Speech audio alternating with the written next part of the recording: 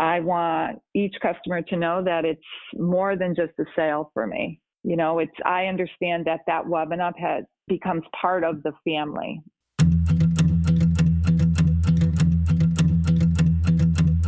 I'm your host, Dave Knox, and this is Predicting the Turn, a show that helps business leaders meet their industry's inevitable disruption head on. Welcome to another episode of Predicting the Turn. Today, we sit down with Carla Schneider, who is the CEO and founder of Wubben Up. Carla, welcome to the show.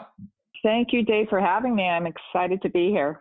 I'm looking forward to the conversation. As I mentioned, it's a brand that we've had in our household since our kids were born. So excited for the talk. Excellent.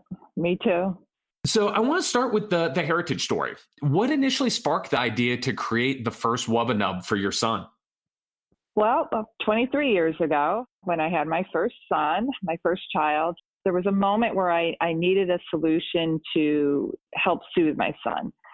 And I realized that one didn't exist, so I took it upon myself to create one. He was very colicky and was constantly wanting to suck on a pacifier, but the problem was that the pacifier kept falling from his mouth. So I literally came up with the idea to attach one to one of his favorite plush toys, and so it could stay near him and he could still turn his head away from it, but yet he was able to find it. And voila, the Wubben Up was born.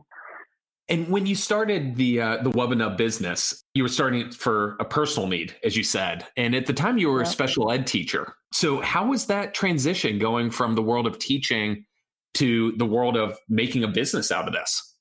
It was interesting. At first, it seemed overwhelming to say, well, I'm going to stop doing this and create this, because I knew nothing about it. I knew nothing about manufacturing a product in retail or wholesaling, and those were terms that I was not familiar with. However, I found my special education background came in very handy in helping to create what you know now as the Wubben Up, my own version of plush, and right down to size and texture and weight of it. So having that special ed background is instrumental in that piece of it. I just had to learn to find the people that were able to create that for me, to help me make my idea come to fruition. So from that aspect, it was helpful. For many years, I worked 2 jobs because I had to still support ourselves. I still had bills to pay while we were developing the company, which took a long time. When you're trying to, work your day job and raise your kids and then work your night job, which was growing the company. So it was something I was passionate about, and there were days it was tiring, but I, had support of my family and friends, and I was able to do it. What was that moment when you decided that this could be more than just something for your son, but something that could really become a business? I felt that when people were stopping me on the streets and saying, oh, where did you buy that? Or, wow, I could really use something like that. And at first, I was flattered, but I was tired. I was a new mom and working, and we had just bought a house. And it wasn't until my mom and my husband really pushed me to say, wow, you have something here. You should do something with that. And again, through their support and encouragement, it allowed me to say, okay, well, maybe I do. And it wasn't until I started the company and we started getting calls organically from specialty boutiques and hospitals on wanting to buy the product that I knew I was onto something. I knew there was a white space in the market and a niche that I felt I was able to provide a product that seemed obvious to me. And when I started reaching out into the community, it seemed obvious to other people too. Wow, where has this been? I could definitely use something like this. When you were going through those steps and really kind of having that realization you were onto something, what were the lessons that you learned that you would impart to other entrepreneurs that were following that same journey of taking an innovative idea and trying to turn it into a business? Well, my first advice would be, and lesson that I learned was, don't be afraid to ask for advice and to ask those questions. And, something as simple like terminology, and acronyms that are used every day in this industry that I was like, what does that mean? So that allowed me to fully understand it so then I could make the best decisions for my company versus, trying to guess at it and throw a dart at the wall and see if it sticks. I didn't have time to do that. I needed to clearly understand and, again, make a decision that was important to me. The other piece was hard work and determination. They do pay off. However, I always stress that the definition of hard work varies from person to person. Everybody's situation is different, especially when you're a startup or an entrepreneur and you have children and like in my situation, you have another job and people are going to critique you and say, well, you should be doing this or you should be here. But physically and mentally, it just wasn't possible for me. So I had to learn to kind of take a step back, know that I've set, achievable goals for me for that day, for that week, for that month. And those small accomplishments made me feel like I was progressing towards my goal versus worrying about, okay, well, I should be doing, 10 things on my to-do list today instead of the 3 that I know I could get done. Taking that stress off of me did take time. It took time to learn how to do that. But once I was able to do that, that's when I really started seeing progression in growing the company. Talent is a big part of predicting the turn. And as we talk about talent, I wanted to mention one of our sponsors, Hunt Club. Imagine the power of the best marketers in the world helping you to find your next marketing leader. That's the power of Hunt Club. Hunt Club is a new category of talent company that powers the network of experts, connectors, and business leaders to help you find the best talent. Let's face it, recruiting hasn't changed with the times. Hunt Club is changing the recruiting game by leveraging technology and crowdsource referrals to find you the best people possible for your company. Stop paying job boards that don't work or recruiting firms that recycle the same active candidates. Partner with Hunt Club. So when you think about that advice that people of you should do this or you should do that, how have you decided what was going to be the innovation pipeline for the business? If you were going to grow with the kids, if you were going to come out with new products, how did you think about that? That's a good question. My philosophy was to do something and to do it well.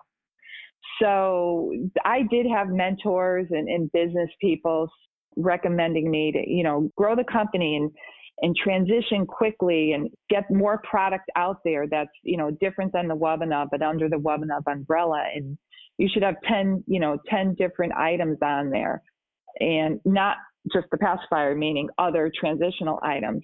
And I looked at it differently. I said, I want to do Wubbanub pacifier and I want to do it right. I want to put the time and my energy into something and make that the best that I possibly could. And it worked out for me. Now we're at a position where we're pivoting more, and because the consumer is speaking loudly to us that they want more of a Wubbanub brand and they want their child to grow up with Wubbanub, and that's our philosophy. So that's where our shift is now that, for 20 plus years, we've been doing Wubbanub pacifier and it's become this household name. And now you're going to start seeing more transitional items. So, from baby to toddlerhood and to early childhood, that Wubbanub brand will grow up with the baby. When you look at the business today and that growing up with the baby, what really sets Wubbanub apart from similar products on the marketplace? So Wubbanub is the original plush pacifier combination on the market. It didn't exist until Wubbanub came along. And then now you see, variations of other companies wanting to be a Wubbanub, if you will. But Wubbanub is a few things. We are absolutely committed to quality. We're all about quality. We're not about best price and we're not about the most luxurious.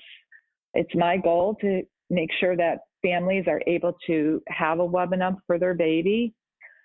Where our company stands for making direct contact with customers and showing that we genuinely care about their families.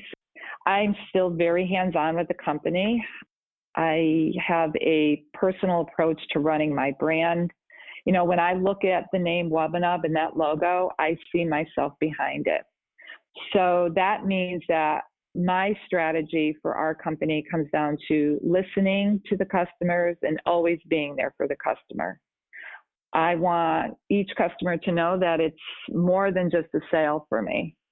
You know, I understand that Wubbanub becomes part of the family, and that, even as big and as successful as we get, that's important to me, that we still maintain original to our core values.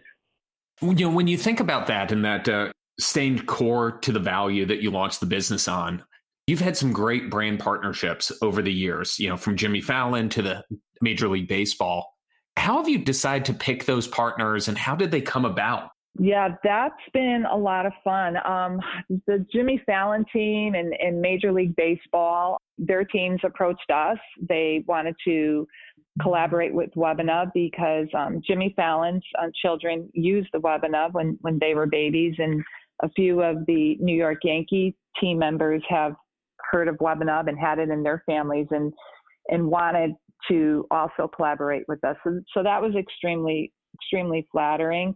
We've also been reached out to by NHL teams, the Nashville Predators, to do a charity component for congenital heart disease with their team. So all of that was important. And we pick collaborations based on making sure our philosophies align with the companies we choose to collaborate with. So, you know, I don't do it just to put another product out there. There has to be a sense of connection between the two brands, and all of the ones that we have collaborated with so far have definitely had that connection. So what's next for Wubbanub? What's next? Well, we are definitely the key objective, I should say, for the company is continuing to have Wubbanub grow up with our end users, with the babies into toddlerhood and childhood. We are debuting more transitional items, and we will continue to release limited editions and collaborations with licensing. Very exciting. And we will be having a huge announcement in the next few months on another brand extension line for us that we're very excited about. Very fun. Well, I can't wait to see what that announcement's going to be. And, you know, congrats on everything you built from that original inspiration 23 years ago to the amazing brand and business that you built today with Wubbanub. Thank you so much. Thank you. And thank you for families like yours that welcomed Wubbanub into their family and helped us grow us to the company we are today. My pleasure. Thanks so much for listening. If you like the show, hit that rating and make sure to subscribe so you don't miss a single episode. And for more resources, head over to predictingtheturn.com.